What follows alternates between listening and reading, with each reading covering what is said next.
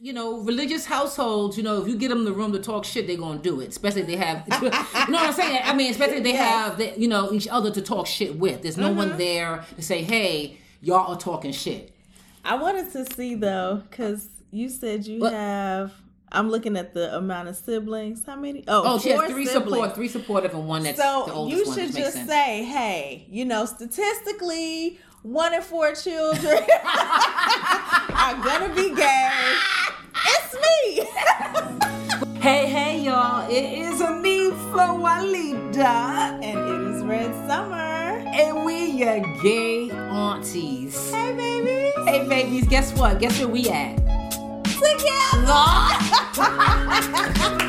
Don't it sound wonderful? For the first time in many, many years.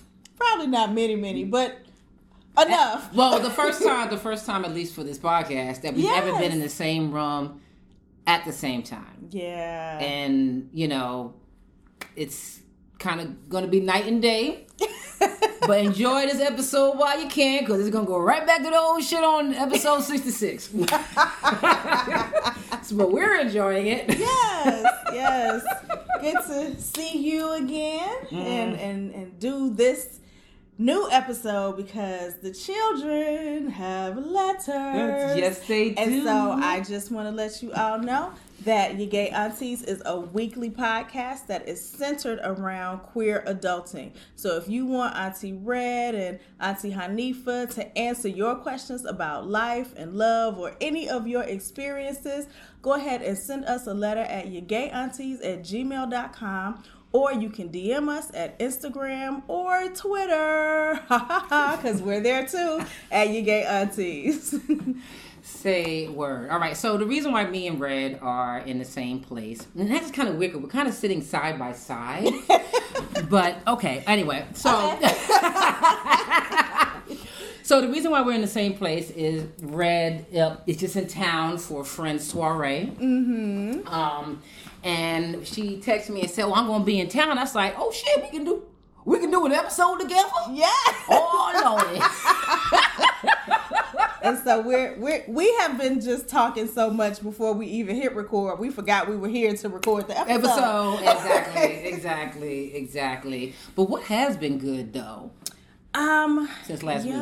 Coming up to my last week of the semester. Well, no, until the break, because our semester kind of goes into January. But at least I get a nice little break from the children at work, and my children are coming home for the holidays, the ones who were grown and moved out. So it'll be a nice couple of weeks.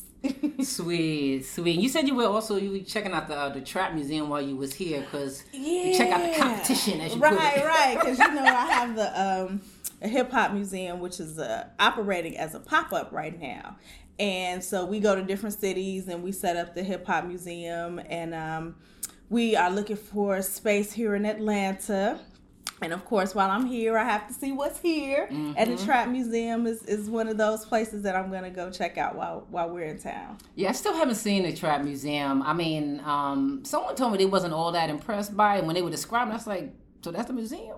I said, maybe I don't understand enough about trap to appreciate it. Mm-hmm. But she seemed like a trap head, and she didn't seem to appreciate it. So I don't know.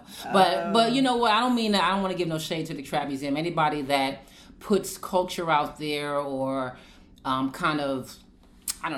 presents culture in some sort of, to the masses, if you will, anyone that does the work, that does culture work, I'm on your side with that. But at some point, I'll get my ass over there, and But again, I probably won't know what I'm looking at anyway. So. Oh, I think you will. It from my research so far, it looks like it's different. It is places that are IGable. Right? Yeah. Okay. So you go through the museum, and there are certain scenarios set up. So you might be in a trap kitchen. You might be so they have it all set up. All right, so let me see if I understand one thing, right? Okay, so with trap music, because I don't want to speak out of ignorance. Mm-hmm. My understanding of trap is that it got its name because it was just some hood shit, and it kind of just a trap house was where they made drugs. Look at me, I sound so corny. But whatever, stew drugs, where they drugs. made the reefers.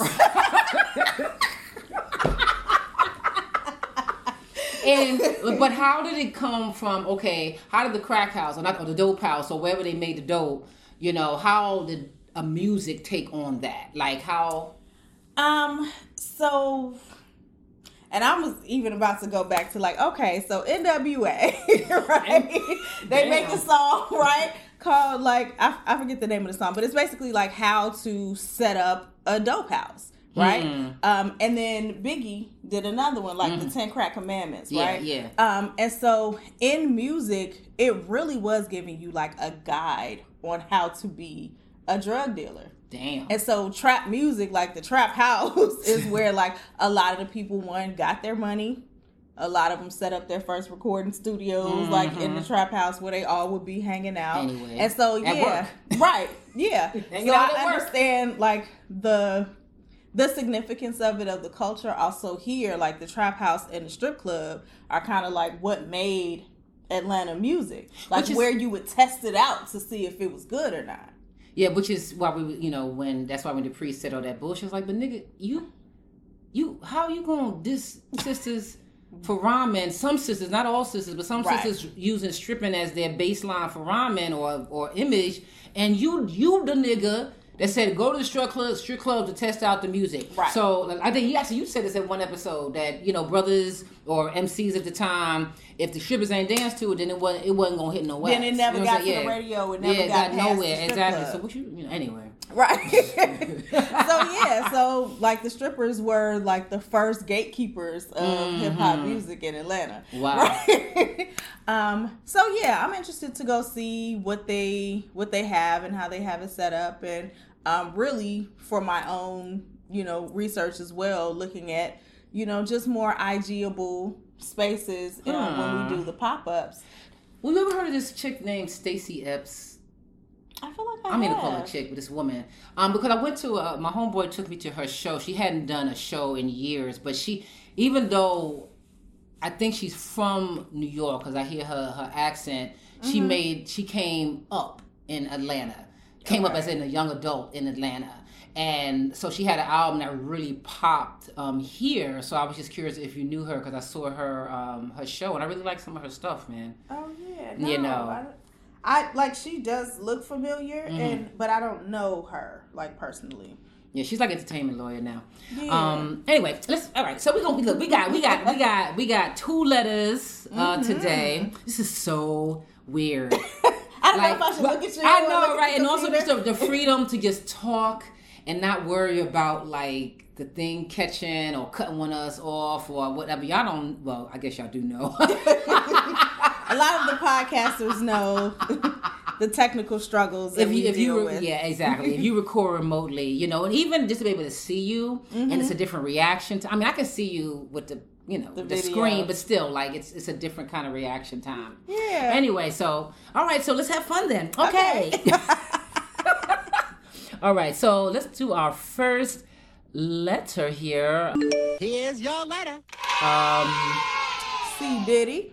C. Diddy, that's what we're going to call her, right? Say what? We're going to call her C. Diddy. Because, yet again, if y'all want us to not use your name, you need to be clear on that, because if you're not clear, we're going to default that you want to be anonymous, because we don't want to get nobody caught out there that wasn't prepared. All right. All right. So C. Diddy says, "Hey, I'm super new to the podcast, and I've been jumping around listening to different ones. It just so happened that I decided to come out as a lesbian right before Thanksgiving." Okay. And my family's reaction to it was very Christian. Okay. Oh, before we go into this this letter, actually, I want to make sure, because she did a follow-up letter just for more clarity. So sorry, guys, just 1 second. Let me just bring that letter up, because I think I actually asked her a couple of questions. Oh, child, where is this damn letter? Oh, Lordy. Okay, where the letter? Where is the letter? Oh, it might be in letters. All right. Oh, yes, this is it. All right, yeah. All right, so, Right, so I'm gonna read. So her letter's really in 2 parts. All right. So anyway, hey, I'm super new to the podcast, and I've been jumping around listening to different ones. It just so happened that I decided to come out as a lesbian right before Thanksgiving, and my family's reaction to it was very ellipsis Christian. Everything happened so fast. I fell in love, of course, and I just couldn't hide her. This sounds very familiar. I'm struggling with adjusting, learning, and even figuring out what to say if people have questions. I beat myself up sometimes because I waited so long, and everyone I know who is out had been for a while, and they don't really want to deal with going through this process again.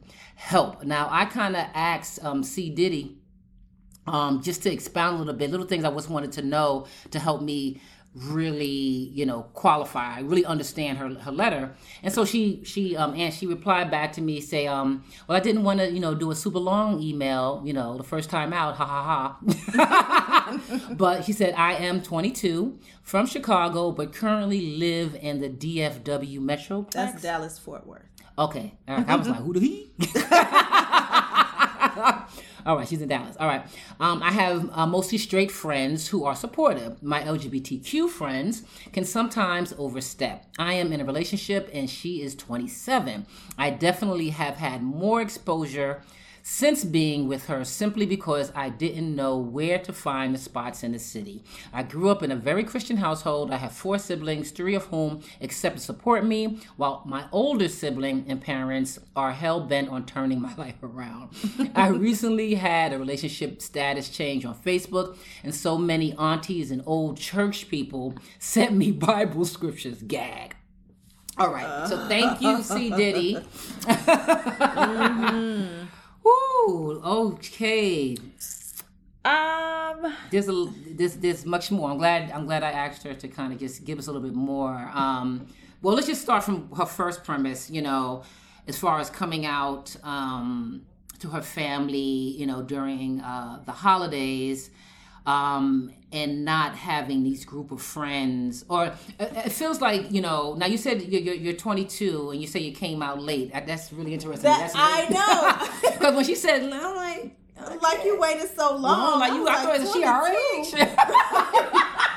Jeez. 22. But baby, I because I work with teenagers, like so many of them are out in high school now, like they already are aware and know and all of that. So so for this generation, 22 feels late to them. But yeah. To your aunties, baby, you right on time, honey. That's the golden time, the early 20s. You better have fun. But it's interesting when you say your friends, or at least your LGBTQ friends.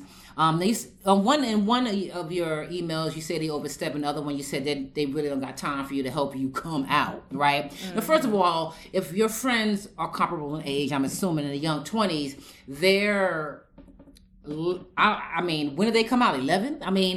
How passe is coming out to them at this age, at this point? So I think that they're being a little kiki on you, and I understand the feeling of like, oh God, honey, I don't really want to go through that with you. But,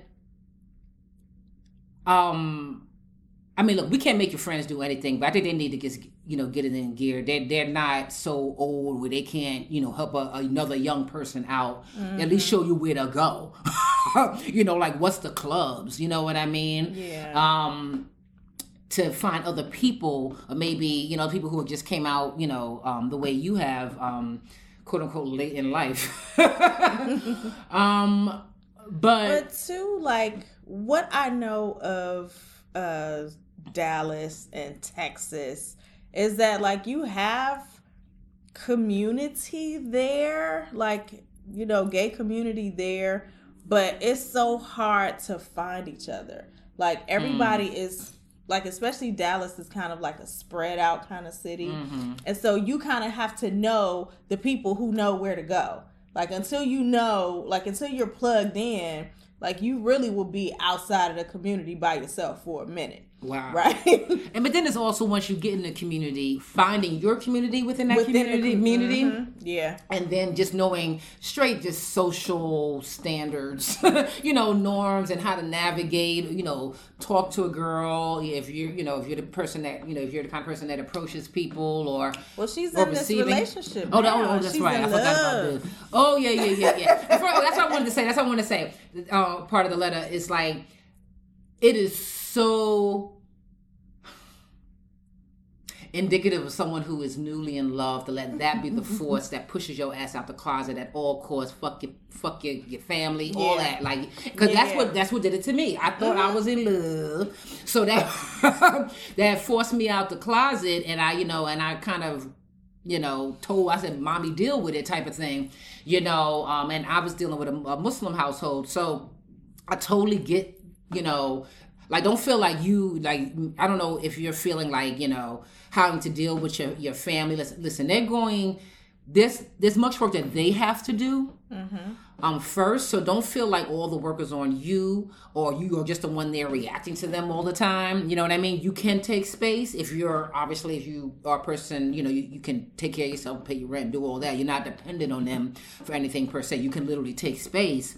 And sometimes you just need to give family space, quite honestly. Now, Christian, or rather she said very Christian, that space can do good. And religious households, if you get them the room to talk shit, they're gonna do it, especially if they have you know what I'm saying? I mean, especially if they have each other to talk shit with. There's no one there to say, hey, y'all are talking shit. I wanted to see though, because you said you have, I'm looking at the amount of siblings. How many? She has three supportive and one that's the oldest one. So you should just say, hey, statistically, 1 in 4 children are gonna be gay. It's me. Well, if they're very Christian, they're probably on it. This is a choice you're making, aligned with the devil and all that bad stuff. So in one sense, first of all, think about your own mental health. If your family is very toxic right now, then you do need to take space, because this is the space. This is your time, and this is your space for you to come out. Just coming out to them is not coming out.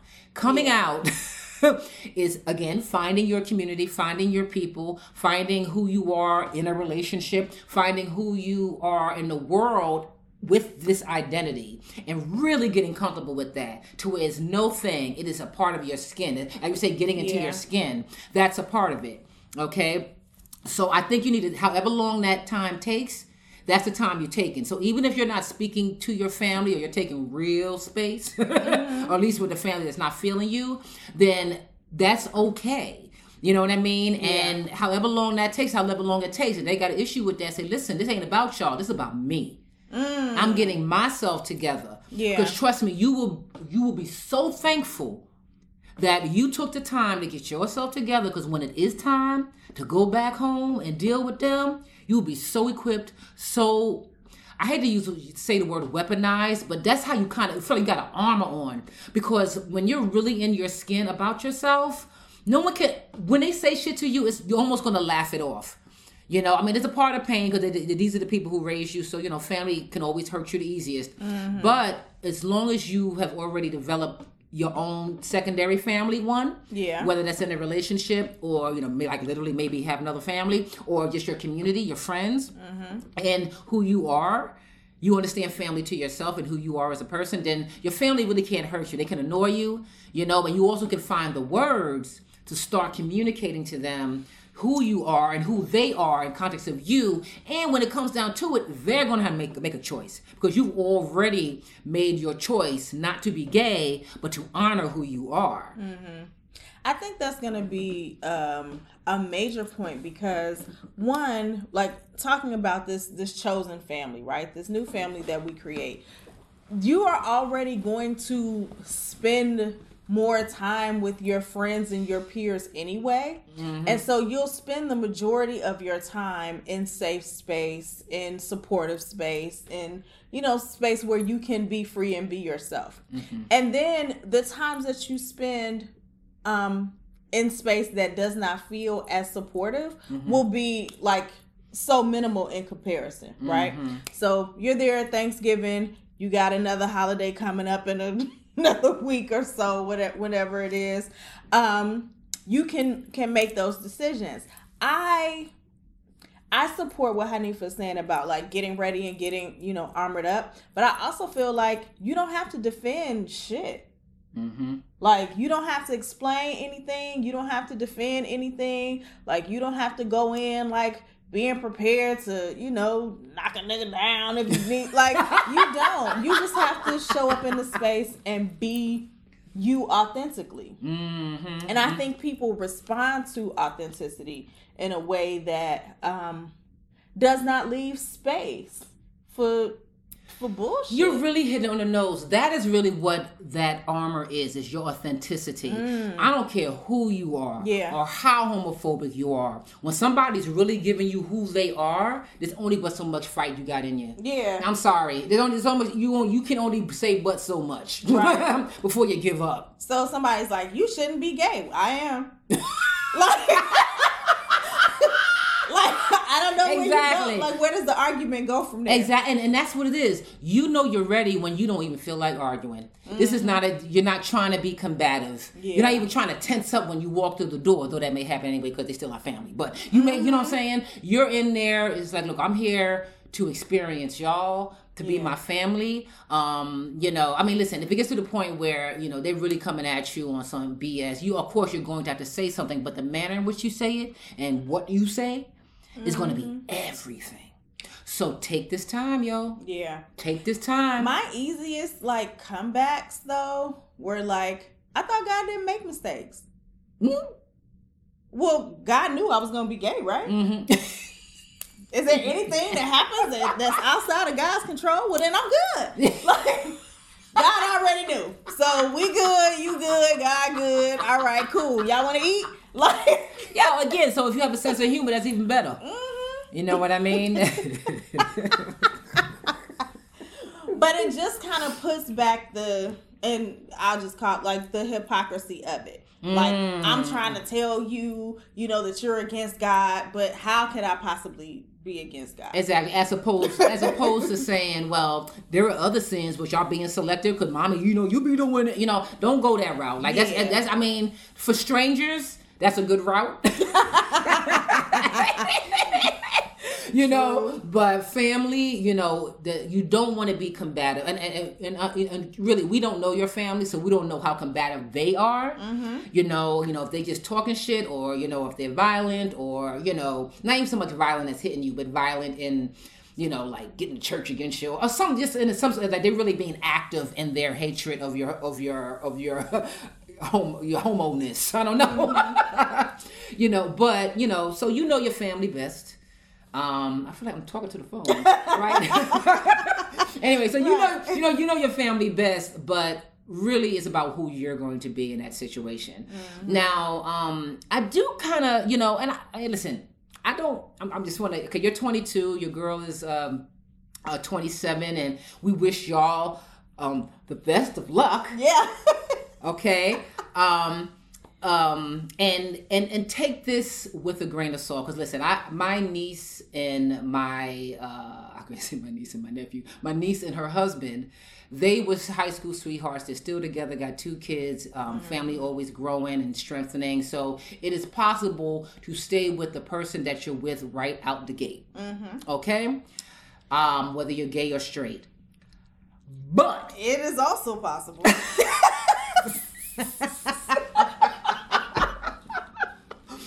But, and this is not trying to say, oh, y'all ain't gonna work. I'm just saying that I am looking back on my 20s, and trust me, you're talking to someone who's been in mostly monogamous relationships. So I have not been that whole, and I've had opportunities, but it's not in my nature really to be. Yeah. But there is something to be said to get your hoe on, okay? Because it is a different kind of energy.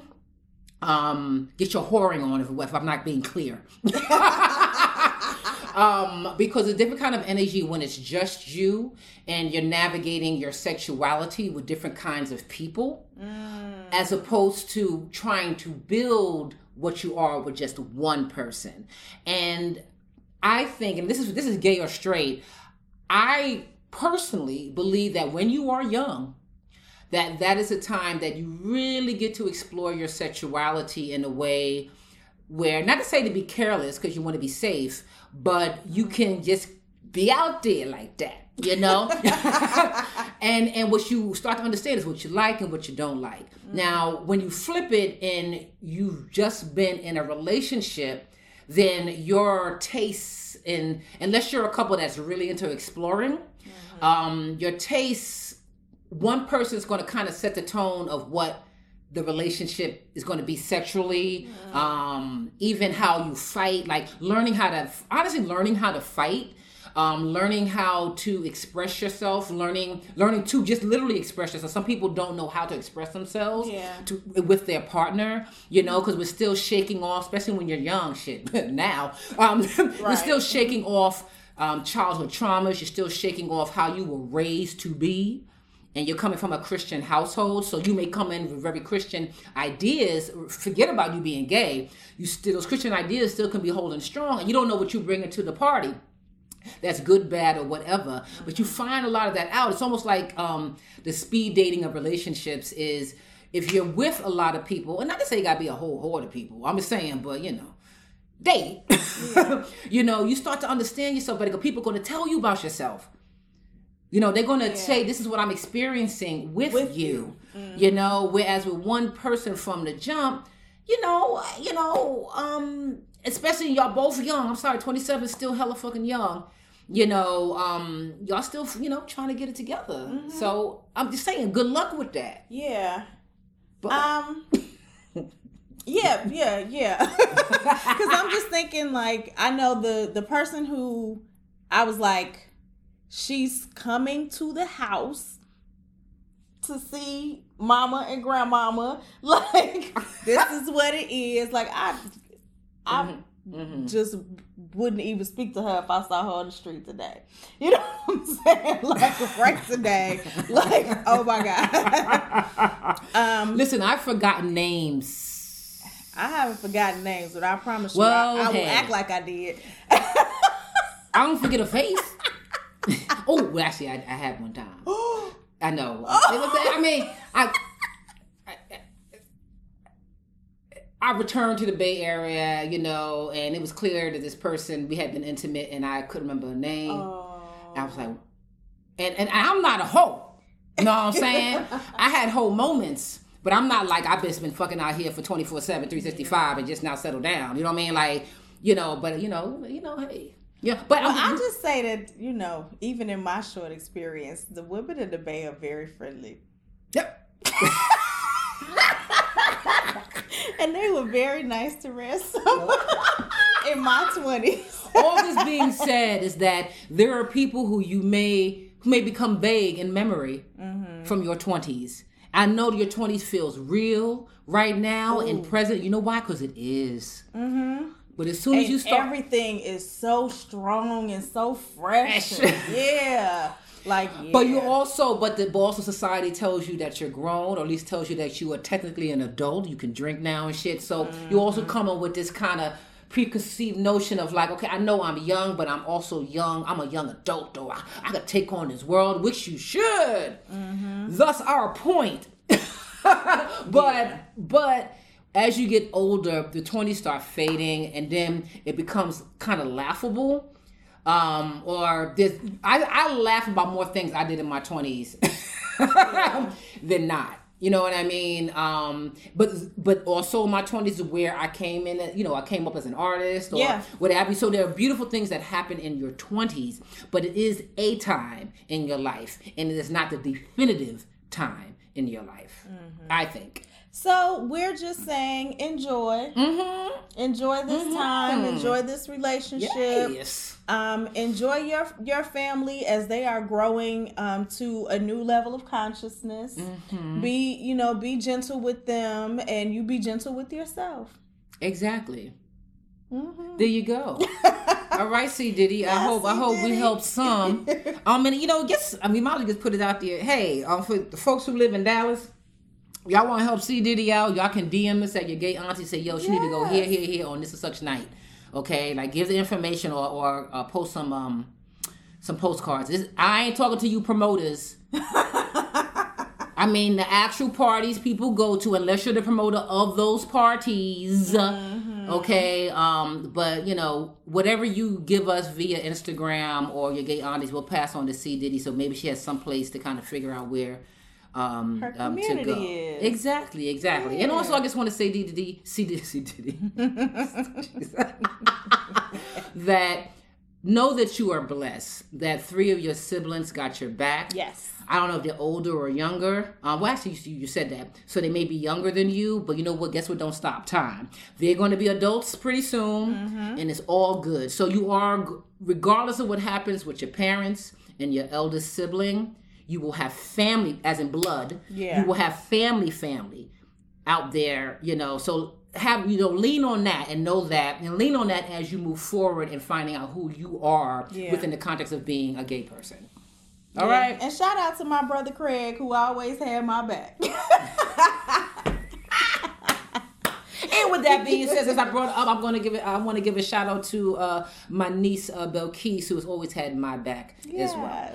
All right, not the only one in the family, but in a very vocal, particular way, she's always had my back. So I love you for that, Belkis. All right. So we have. We might as well go to the. Well, okay. So second letter. Oh yeah, I'm sorry. So y'all should know, I'm not listening to our show notes that our wonderful intern LB, takes time to put together. But I should say this. We are getting it popping on Patreon, y'all. Okay, we got more tiers for y'all. So people, depending on however your pocket is sounding or feeling, whether there's a bulge or you feeling around for Lent, but you want to support your gay aunties, you can do so. We got 3 tiers right now. The one's called Auntie Love. It's just a one-time donation. Of any $5 or more. When you give what you can when you got it. Of course, the second tier is one you all know, Sunday Brunch. That's a monthly contribution of $10. And you know what you get for that, and that basically is you get a shout out like you did with Auntie Love, the first tier I just mentioned. And with Sunday Brunch, you also get to see the videotaping of our the 4th Sunday of every month, the videotaping of that show, and you get it 3 days earlier. And then the third tier is the You People tier, rockumentary tier. We spoke of You People many times on this show. So you get to a free download of that for $20. And that's also a one-time donation. So go over to patreon.com/yourgayaunties and show us some love. Yes. Yes. Because we want to keep this going. Absolutely. We want to make it to episode 100. You know what I mean? Nice. Yes. We're almost there. We're almost there. We're episode 65 now. Oh my God, we are almost there. Oh my gosh, I'm so excited. Okay, but we are going to start having some seasons though. Yeah. Okay, we can just break them up and just go ahead and put we'll figure 1, it out for 2020. Season 2. Exactly. All right, I guess you got the second letter. Okay. So the second letter is anonymous. Dear aunties, first off, I'd like to thank you both for creating and holding space for folks who could use some advice, love, and laughter from folks like you. My question is directed at Red. I wondered what she did to prepare herself for being a foster parent. What conversations did she have with her existing children and wife? What did she do to make room in her life and heart for someone new? Also, what was her experience as a Black lesbian going through that process? Love and light. So I actually, even though I have 3 foster children, I only went through the full process with the last one. So the first 2 I call foster children, even though the courts did not give me like custody of them. I took them in when their parents put them out. Say what? So I was teaching high school. I had really 5 different students who struggled with that, but the other 2 were able to get housing and get somewhere to be. But like right now, 5 children in the world who I did not birth call me mama. They call me for money. They call me for like, what they need. Like, and so I was able to serve that role, that mother figure role for them once they came out, once they struggled with their families. I have a question. So, because you could take children in, but were they 16? Like you had to wait till a certain age? Because I know at a certain age you literally can't take them in because it might be. I had one child who was 15 at the time, and that's the one who I went through the courts and everything to get. So her parents had abandoned her when she was a very small child. She grew up with kind of like the foster mom of her father. And she had a baby when she was 14. So when she came to my school, I taught at an alternative school. So she came to my school and actually was like really good friends with one of the girls that was living with me at the time. And so, the baby was like, come on, I got a new friend. Like, it's a new gay girl at the school. Come hang out at our house. And so she kind of like tricked me. I always tease her about this because she was like, okay, I just need a ride, from my old placement to my new one. And she had the baby and her stuff. And so when we got everything in the car, she was like, oh, well, they're not answering. Can we just go to your house for a while? And then the caseworker showed up. Right. Then the caseworker showed up and was like, oh, everything is lovely here. It looks like a nice home for her and the baby. You just got to sign here and we'll start the process. And I was like, wait. Because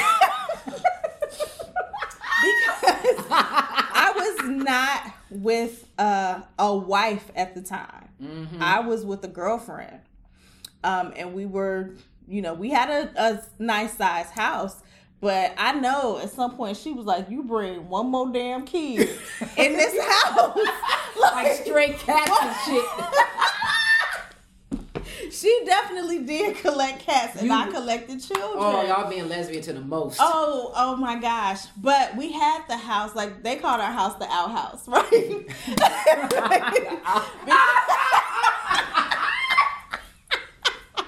It took me a second. Right. So like we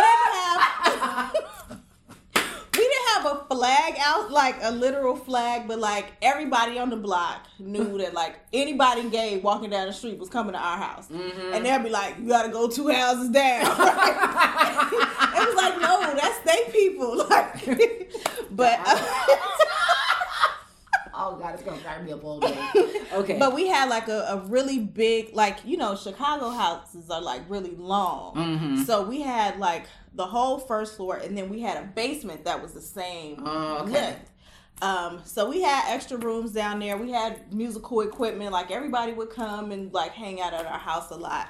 And so the kids loved to be there because they got to see adults who were also gay and they were in safe space and it was just like really creative space and it was cool. Like nobody was trying to mess with them. Like it was all like mentory kind of energy. And I was at graduate school too. So a lot of kids were like, I'll babysit, like I'll keep the kids, blah, blah, blah.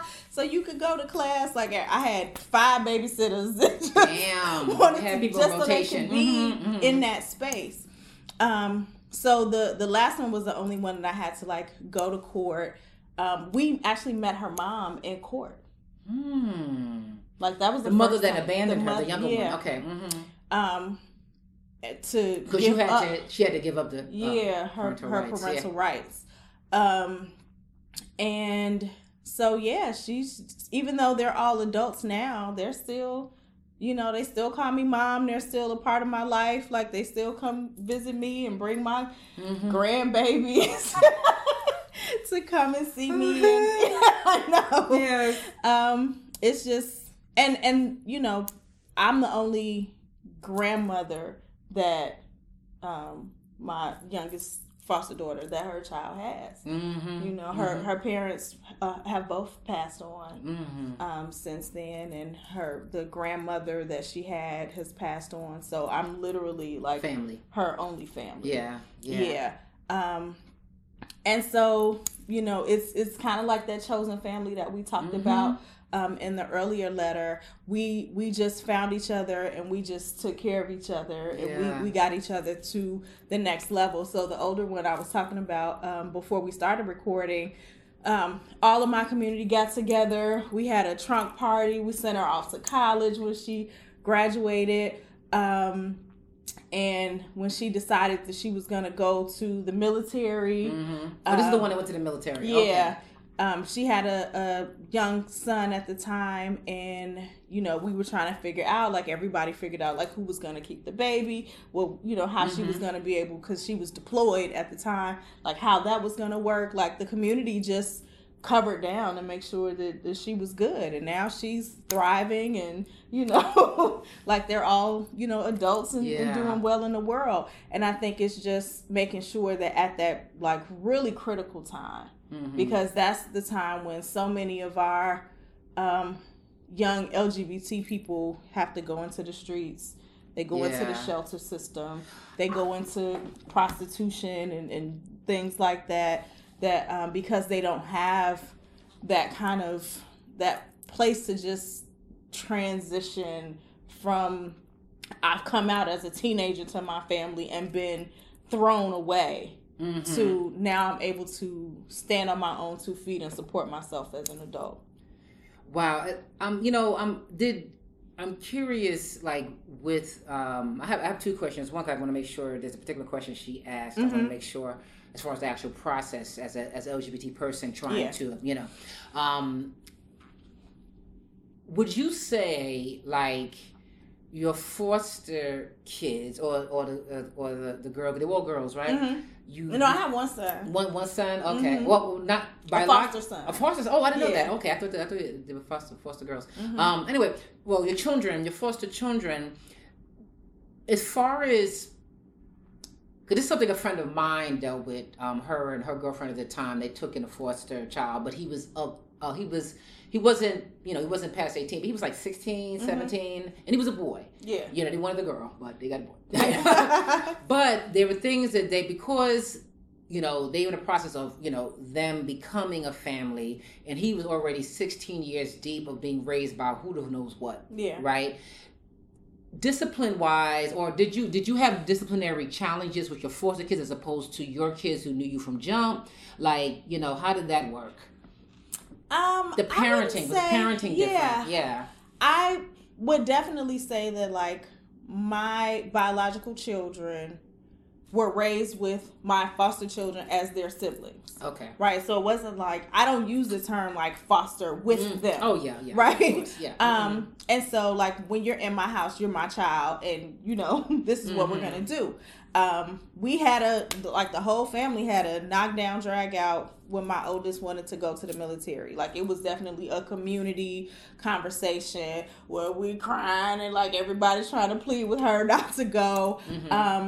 Then the youngest of the foster children, she dropped out of school. And, you know, with her dropping out and having this child, like it was very much like, okay, so what are you going to do? Like how, like you're not going to live here and do nothing. Yeah. Right. Everybody had to pitch in and be a part of the family, especially once they were old enough to like work and contribute. Like I have this big house that we have to maintain in order to house the entire family. Yeah. So I'm not doing that alone. Yeah, right? Yeah. And so I also had a situation where one of the children, her family came back to get her from me. And this is the one that came on her own. She didn't go to the foster system. Yeah, she came on her own.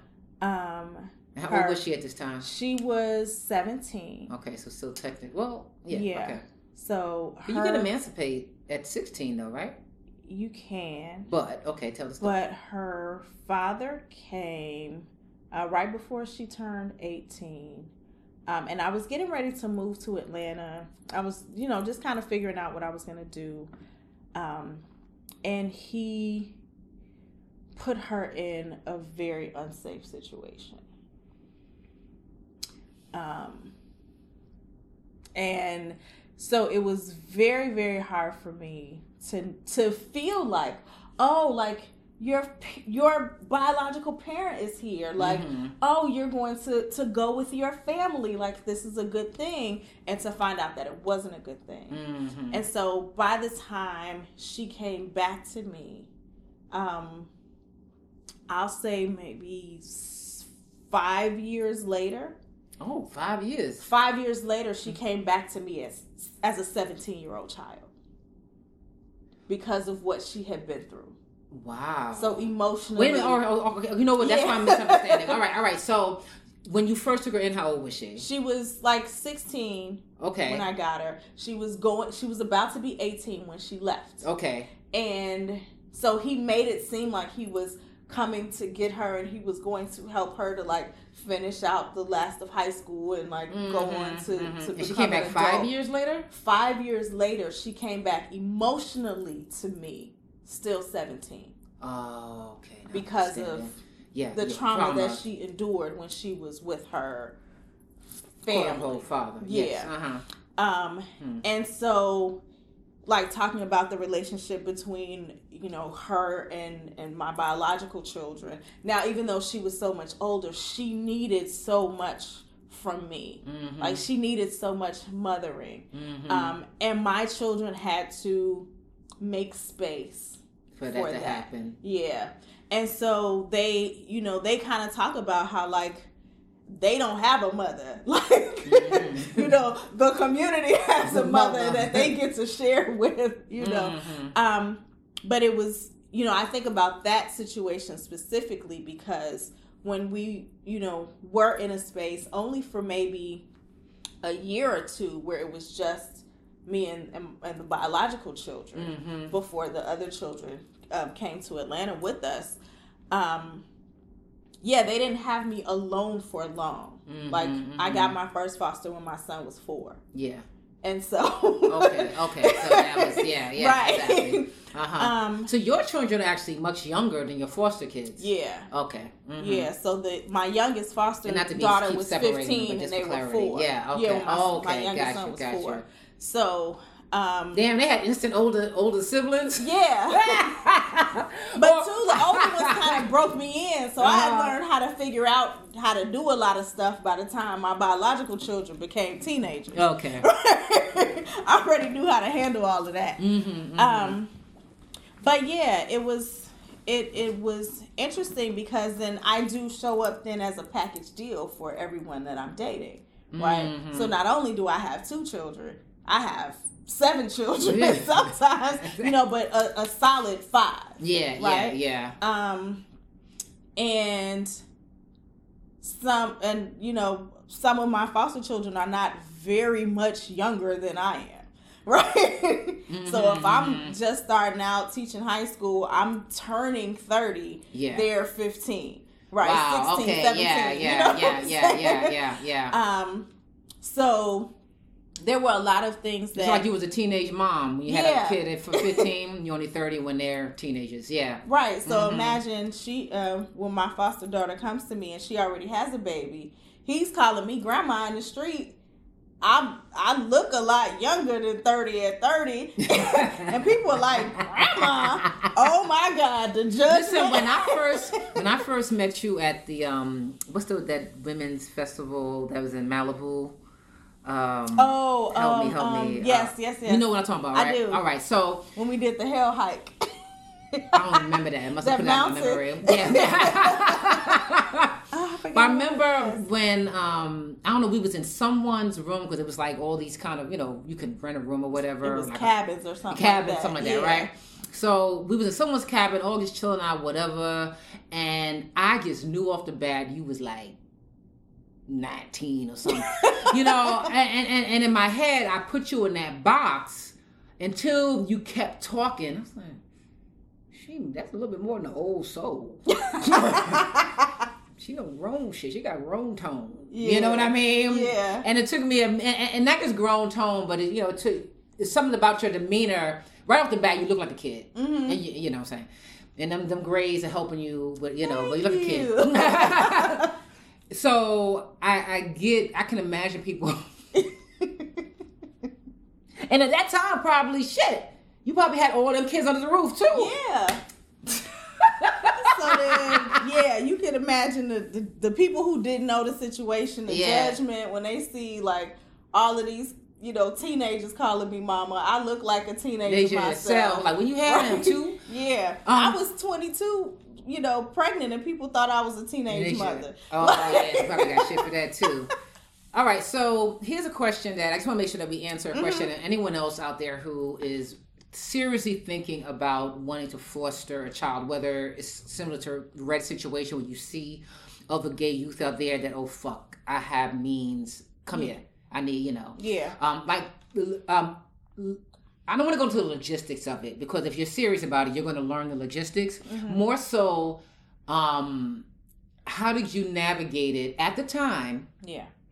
As a queer person, because I know what a friend of mine kind of went through a little bit with that, but it was somewhat of an obstacle, even in New York. Yeah. So what was that like? And how did you overcome it, if there was something to overcome? I was really blessed that the Jay's caseworker allowed me to do a couple of things that were unconventional for the time. Mm-hmm. So what state were you in? Chicago, I'm in, right? in Chicago. One, she came and she knew that, I was a lesbian and I was living with my partner at the time. But she was excited that Jay would be able to live in a house where she had her own closet. Like, this was the first time in her life that she had a bedroom and a closet to hang her clothes up. And because she knew that I had made that kind of space for her, and teenagers don't get a lot of placement a lot of time in the system. And so as a teenager with a baby, she was just so excited that I said yes, that she didn't make me jump through a lot of hoops. I still had to do the class and I had to get the license and all of that. But she was supportive that she didn't have to worry about this particular child in her caseload. And then going into the foster housing system with a baby is chaotic. So she was, really excited for that. And I also did not receive money for Jay. We made sure that the money went to Jay so that she could take care of the baby. Yeah. Oh, okay. Yeah. Okay. And so she got a chance to learn money management and learn budgeting and learn all of that, because I made sure, instead of I'm taking the money and I'm telling you what you're going to do, this is the money that you have this month. These are the things that he needs. And we had to go through her managing how to care for her child on her own. So when I was ready to go, I didn't have to worry about her because she knew how to adult. Right? And so, then that's 4 children that I had that I did not receive money for. It wasn't like I was in it to get the payback, because I never had that experience. It was just making sure that they were able to survive until they were able to take care of themselves as adults. I wanted them all to go to college. That wasn't the path that they all chose for themselves, right? But just making sure that they felt safe, that the children, all of the children felt safe. They felt loved.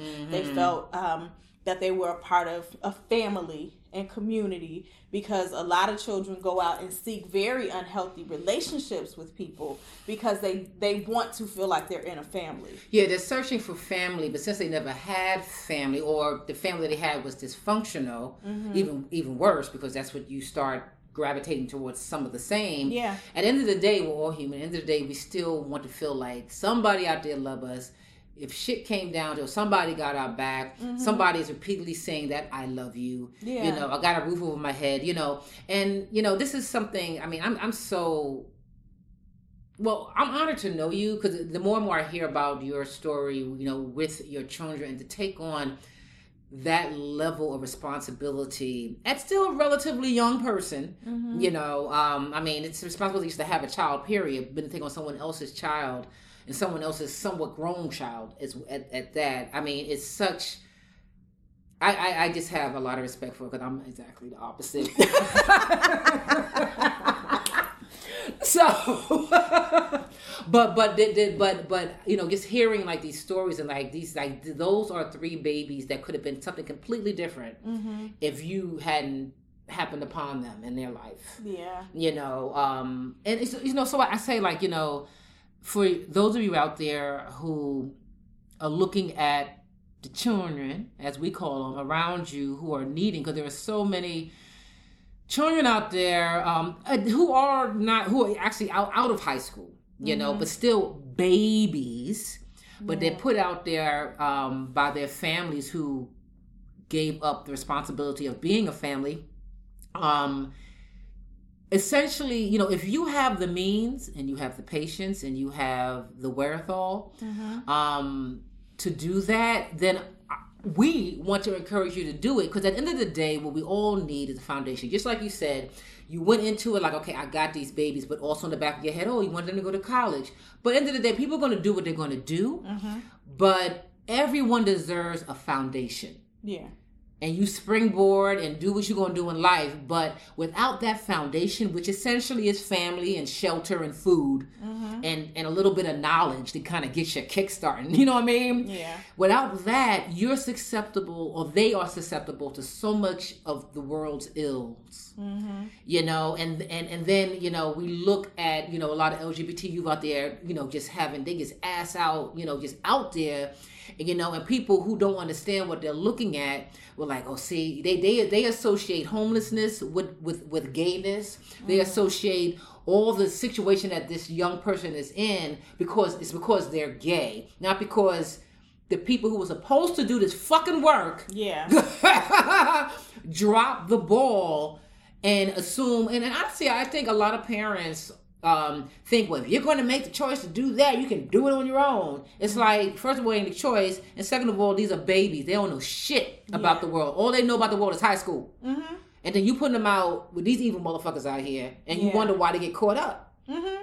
You know? So if you're out there and you want to take in some LGBT youth, you have, the means to do so, do it. I mean, do your homework and prepare it and prepare your family for it. But if you can do it, because so many of us need that foundation, so more of us can grow into ourselves in a healthier way. You know, so our community overall becomes healthy, and we're not just always trying to get over ourselves because we all went through shit. Right. You know? But I have to add too, like, it wasn't me. Like, just me. I was never a single mother, like in the way that a lot of people are. I have very supportive partners, like my best friends are their aunties, like, and they go to my best friends as much as they come to me for things. Like, we really, like, created community around the children, and we just, Enina J has a line in one of her poems, like, just make sure the baby's not hungry, because the wolves know when they hungry, right? And so everybody in my community, personal and extended, just made sure the babies had what they needed. Right? Yeah. So that's such a good line, because the wolves know when they're hungry. Yeah. And hungry is a metaphor for so much. Yeah. Emotionally, physically, like all of those things. Like when they come with all of those holes, then people know it. Yeah. And they know where to go to manipulate them and exactly how to do that. And so, you know, I don't feel like all of it was like that it went the way that I imagined it would go. Like, you know, everybody's adults and they're doing things in their ways, but I just know that they know that I love them and that I'm there for them. Like, I, you know, am still accessible and a part of their lives as adults.